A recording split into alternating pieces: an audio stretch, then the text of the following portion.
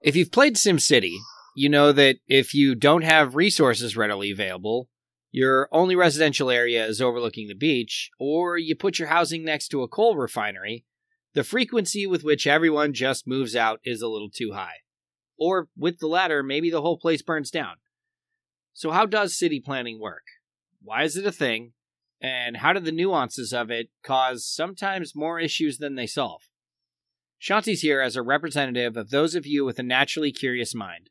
And I am D.R. Cox, a scientist and researcher for the last decade in regenerative medicine, vaccines, and nanoparticles. And this is Breaking Bad Science. Breaking Bad. So we mentioned it last week, but if you listen on Spotify, Spotify has recently released ratings. And so if you have the time, please rate, review. They're just now setting up their rankings. And so there's a good chance for a podcast like ours to get onto the rankings and cause a lot or produce a lot more visibility for the podcast. So we love your guys' help with that.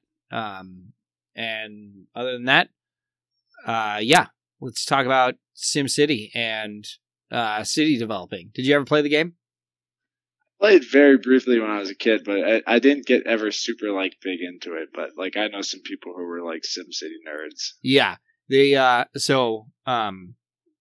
sort of famous quote from the game is, "Why do I always have to put my low income housing in the worst parts of town?" Yeah, so it's really it's one of those things that sort of the game sort of pointed out what is just the natural sort of issue with this idea of city development. And when I first looked this up, honestly, city development was not really even a thing until the industrial age. We didn't really concern ourselves with it. Things just got put up wherever they were. And so older cities, I'm sure have changed over time, but have had some issues probably early on with the fact that their their city design was essentially not particularly conducive to the idea of how a city should work. Well, it's interesting. If you look at parts of Boston right now, a lot of Boston's not on a grid as opposed to New York, which is. Mm-hmm. A lot of that is because Boston's an older city. Yeah. Pre-industrial. Yeah. And so the idea there is, there are sort of things that we understand as far as what works. And so that's why we have these zoning ideas. And if you played SimCity, you have basically these zoning things where you can basically say, this area, just block it off. This area is commercial. This is industrial. This is residential. And then you try and build your city where you put those blocks in the right areas to make people happy. How do we come up with the what works and what doesn't for zoning? Yeah, and so that's where the game is very strict about it, right? It's very basic. Whereas in real life, there's some squishiness to it, just like there is with anything that's sort of determined scientifically. But that's why it's easier to start with the description for the game, right? So when you say what works, it comes down to the idea of what people are okay with, right? So if you have, I mentioned in the intro, if all of your housing is overlooking a beach, right? It's extremely desirable.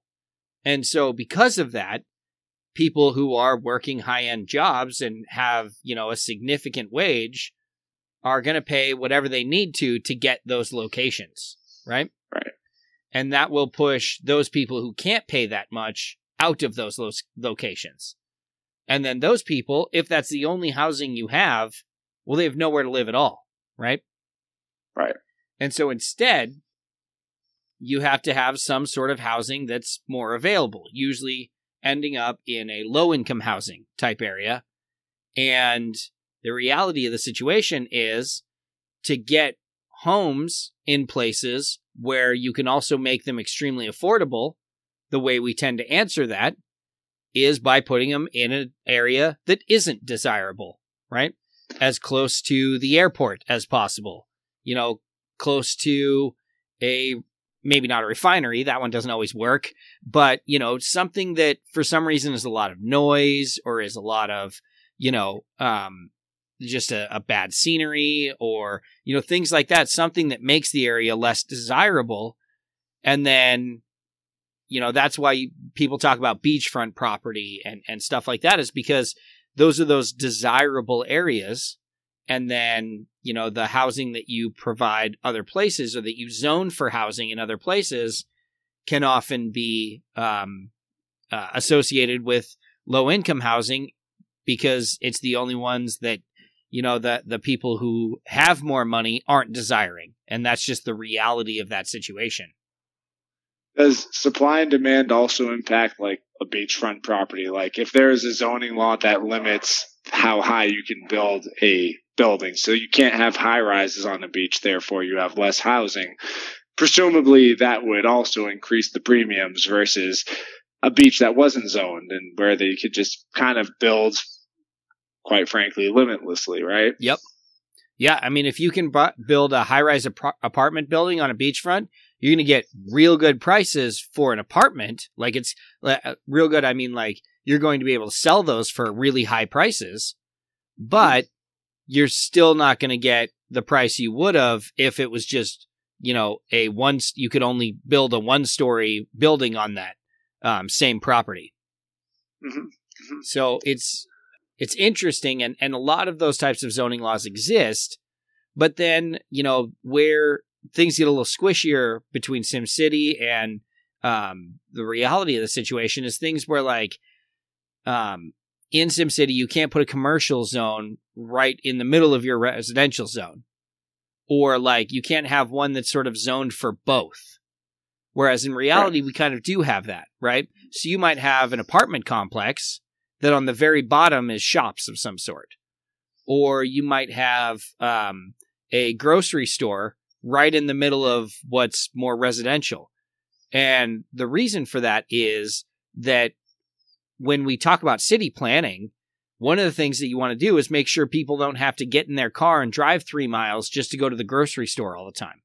Or, just to go do daily sort of activities other than going to work. That just isn't taken into consideration because how do you do that when people work all over the place and live all over the place? But if you have, conveniences in every sort of area that people live in, it can limit how far people need to drive and things like that. Gotcha. That makes sense. And I will tell you that is significantly less common in Montana from what I've noticed. Residential areas are very residential and commercial areas are very commercial. And so there's not a lot of, or like, you do tend to have to get in your car and drive to go to the grocery store usually. I feel like that's a lot of how like a lot of very sprawled suburban areas and more rural areas are, yep. Is that you have things are pretty separated by, like you might have in a suburb that there is like a corner convenience store and a few small corner shops. Yep. But you really don't have a big supermarket for maybe 2 or 3 miles or something like that. Yeah. So a lot of those sort of squishy zoning things are designed specifically for these urban environments where they're trying to stop the sort of sprawl of the area and, try and condense things a little bit more. And so that's where they get these ideas of zoning in a way that allows for grocery stores to be close by or conveniences to be close by and not have to, put people farther and farther away, essentially. Gotcha. That's the basic concepts behind zoning. That's like the simple, but I feel like zoning also does have a lot more to it. Like zoning can impact areas. Like if you zone, for instance, I've heard a lot of political debates about zoning around the amount of housing that can be built in certain areas as it relates to what would be either the battle between historical kind of architectural property versus building more housing units to meet supply and demand and help with affordable housing, hypothetically, right? That's an overly simplified version of that argument because there's more nuance to it. But I feel like that's like when you get into other levels of zoning, that's where it can start to maybe get more complex. And I don't know if that's within the scope of today's conversation. Yeah. So, I mean, it's one of those situations where it's hard to talk tangentially about it. You know, it's hard to, every time you try to explain one thing, you're going to have 100 other things that are caveats to that comment. Right. And so it's because it's such a complex, problem that everybody feels like they have their own ideas of how to fix. Right. Mm-hmm. So, when you start talking about gentrification or, things like that, I mean, it changes everything about, how you talk about it. Right. So obviously the way that we've, classical zoning and classical, city design created very, very poor areas. And you had areas where we basically concentrated people who are less fortunate into one spot and surrounded them with other people who have the same, issues essentially.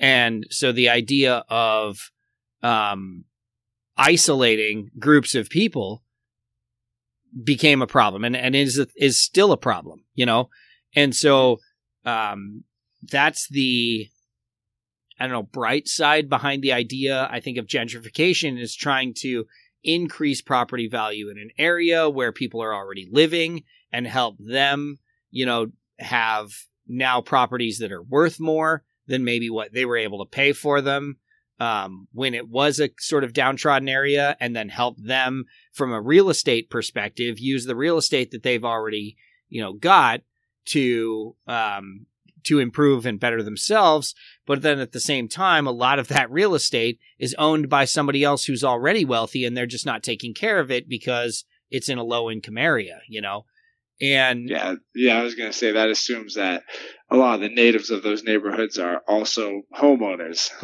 Right, exactly. And the reality is they aren't always, and often maybe they're not. And so a lot of these, one of the things I said is that sometimes you create these laws with an idea in mind that creates a problem you never considered, right? And housing is one of those ones that is very much in that area where people just, it's tough to imagine how people respond to different things, right? I mean, we obviously understood that back in the day, if everybody was doing their own farming, the primest land were the place that you could plant the most crops or you could raise the most cattle, right? That was prime real estate. And then when growing food became a thing we could outsource and we could get our food from somewhere else, prime real estate became what looks nice. Where can I be that I go out my back door and, have a nice yard and a pretty view? Or, I don't have to deal with the noise of the city or, things like that. That became prime real estate. And so, we had a good understanding of what people desired in that case. But what we've never done a good job of is sort of taking the idea of, okay, so take out the idea of prime real estate, of that prime, what do people desire, and say, how do we make areas that aren't like that affordable and without making them in the worst areas in the city. And this is where SimCity, sort of came up with that, or that quote sort of came out. Why do I always have to put my low income housing in the worst part of town? Is because of that. Is because the only people they could get to move there are those who didn't have much other choice.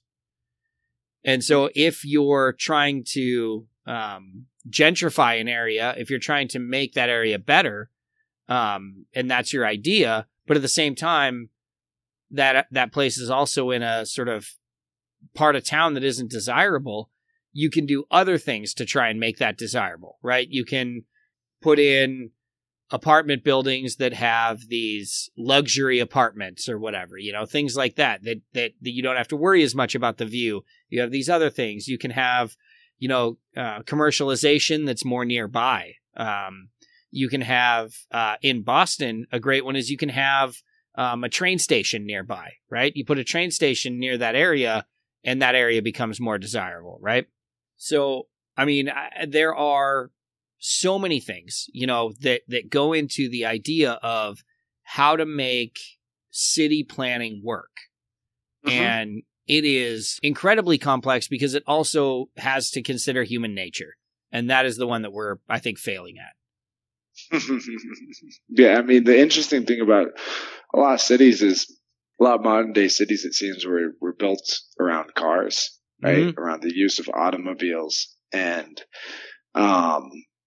they were built in a different time when we didn't quite understand the impacts of everything there. So it's interesting now, right? Like you have a lot of sprawled out cities, for instance, that are building upwards now because there's high concentrated areas of economic activity where people want to go, and people want to reduce things like traffic, right? So because people, based on old models, live in suburbs and commute in, but inflated costs of vehicles and traffic and things like that, they're not great, right? Mm-hmm.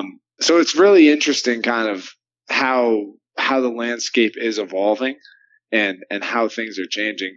And I don't know, I mean, I guess this is kind of not really leading anywhere, but that is one thing to note. Like, you don't really see too many cities that are built around predominantly people on foot first and people in cars second, right? Everything's built around roads. Yeah, so it's interesting because, I think a lot of our perspective in this country is looking at cities in this country, right? And the idea that you're absolutely right. Once automobiles were available and cities began being built after that, we realized that we could zone in ways that people would have to drive a little bit, and it was fine because they had a car available for the most part. And it's interesting when you look at that and how some other countries have tackled this, the idea of commutes and the idea of having to go places regularly. When I was in Japan is extremely sprawling. The commutes, there will be people who might commute to cities really far away. And I think you'd be surprised how far some of these people go, but they'll commute on the bullet train. And, they're essentially get on the train and go an hour, but they've gone, 50 miles in that hour, right? Damn. And so it's, these people might commute pretty far, but it doesn't really seem like it because the train is always on time. It's the craziest thing in the world. They arrive at the time they're supposed to, and the doors close at the time it's supposed to leave. Whether the people are on the train, doesn't matter. The door is closed and it's already moving. It's crazy.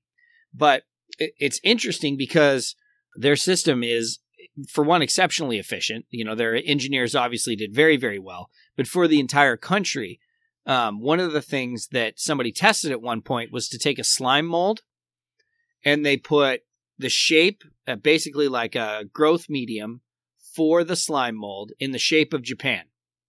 And then they put dots of that slime mold at all of the major cities in Japan. And then that slime mold would reach out and grow out in a way that connected all of them together.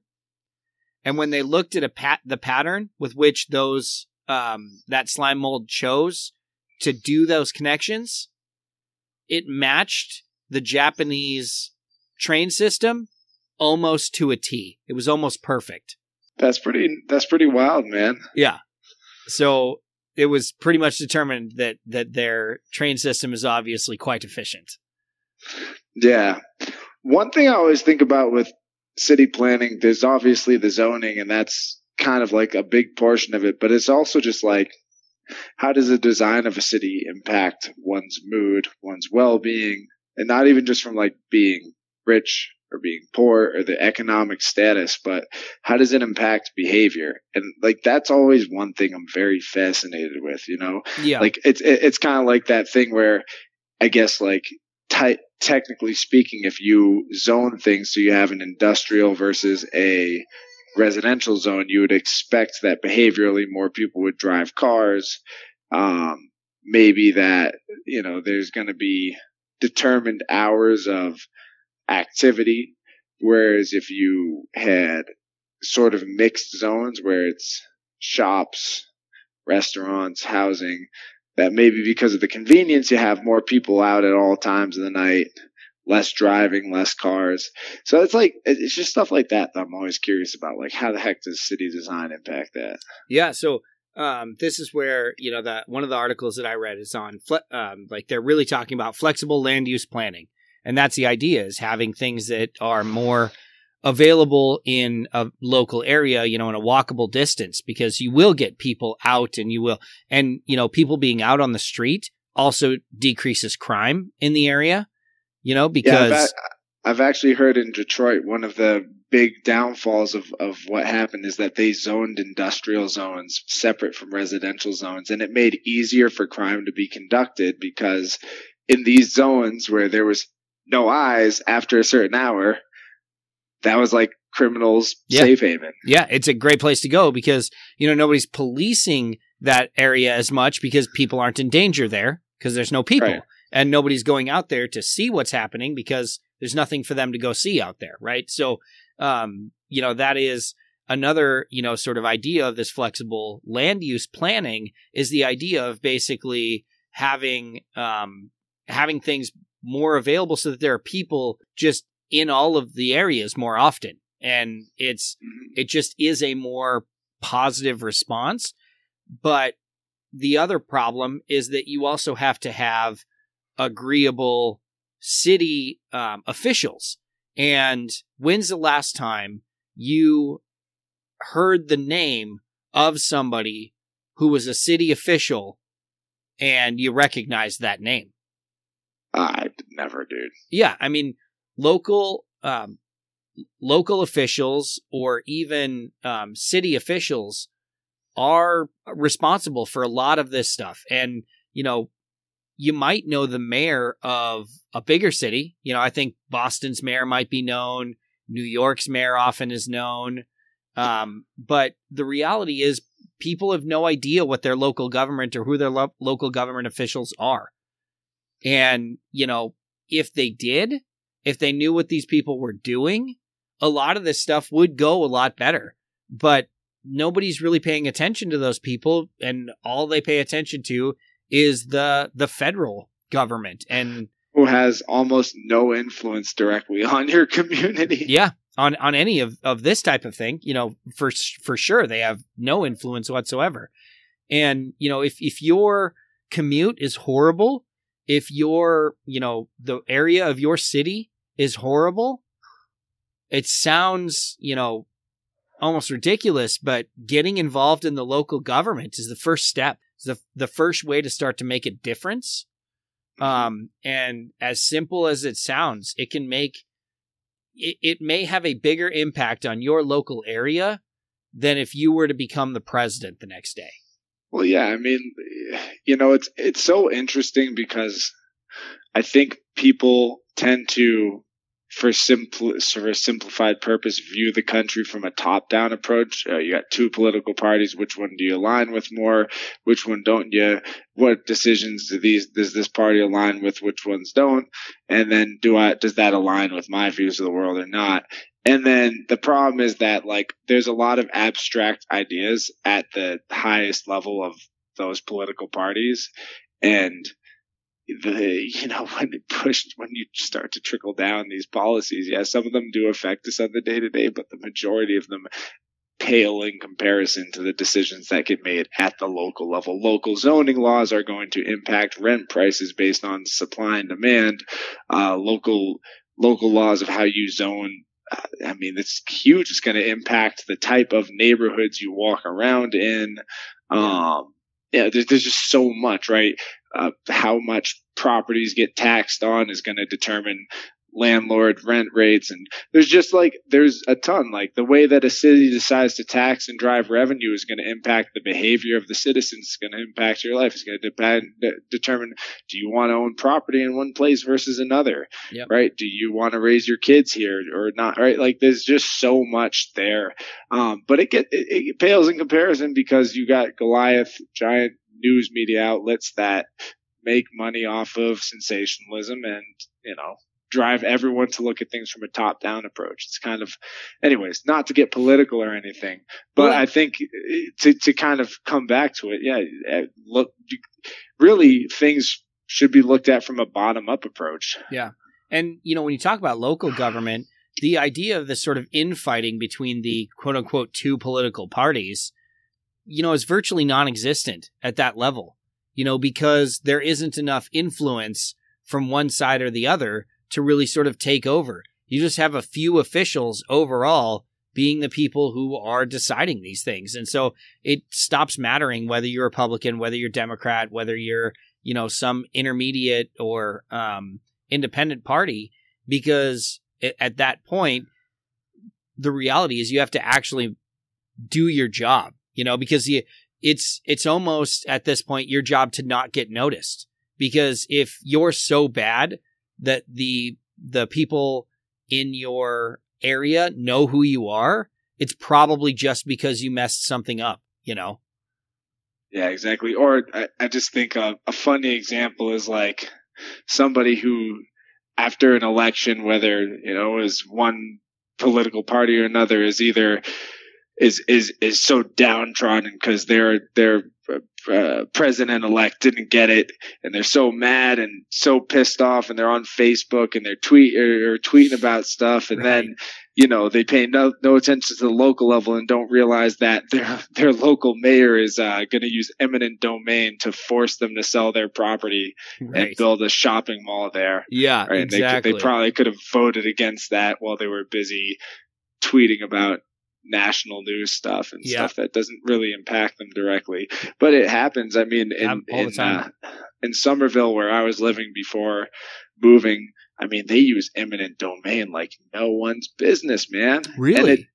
They do. It's huge out there. The mayor of Somerville uses eminent domain a lot. And I mean, it's because for the most part, if you build large apartment complexes in place of 2-family homes, or you build commercial centers in place of 2-family homes, you're going to get more tax revenue from those establishments. So it's used not sparingly at all in Somerville. So wow. I've met some homeowners who have basically had to deal with in court those battles, or they've been forced to sell. And it's one of those examples of pay attention to local. Yeah. Don't get too caught up in sensationalism, because things happen that can affect you locally. Yep.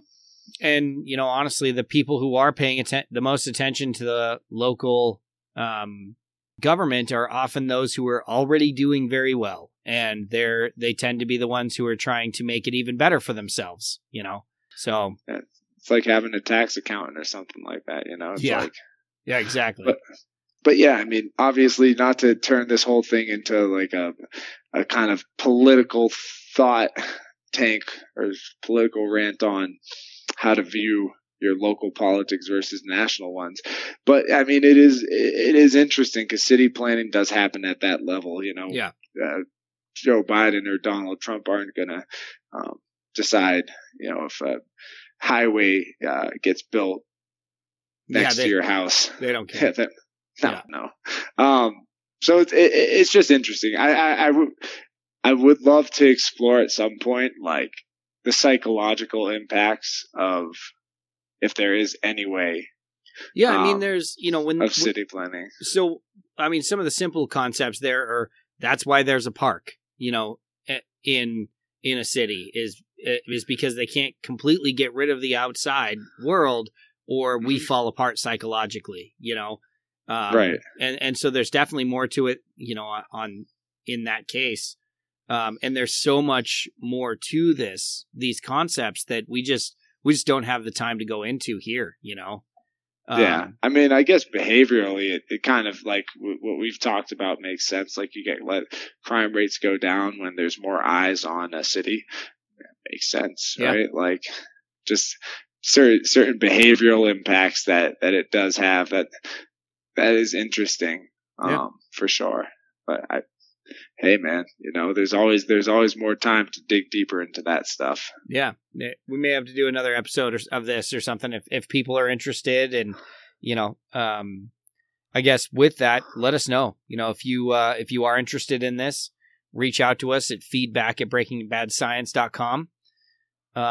If you have questions or want to talk more about this or want to learn, want another episode of this, we've done a few episodes lately of sort of user or listener requested episodes. So reach out to us, send us a message on Instagram or Facebook and Breaking Bad Science Podcast. Was there anything else you wanted to talk about, Shanti? That's it, man. We covered it. We covered the gamut. All right. Thanks, guys. This has been Breaking Bad Science. Breaking Bad. Accept the squishy.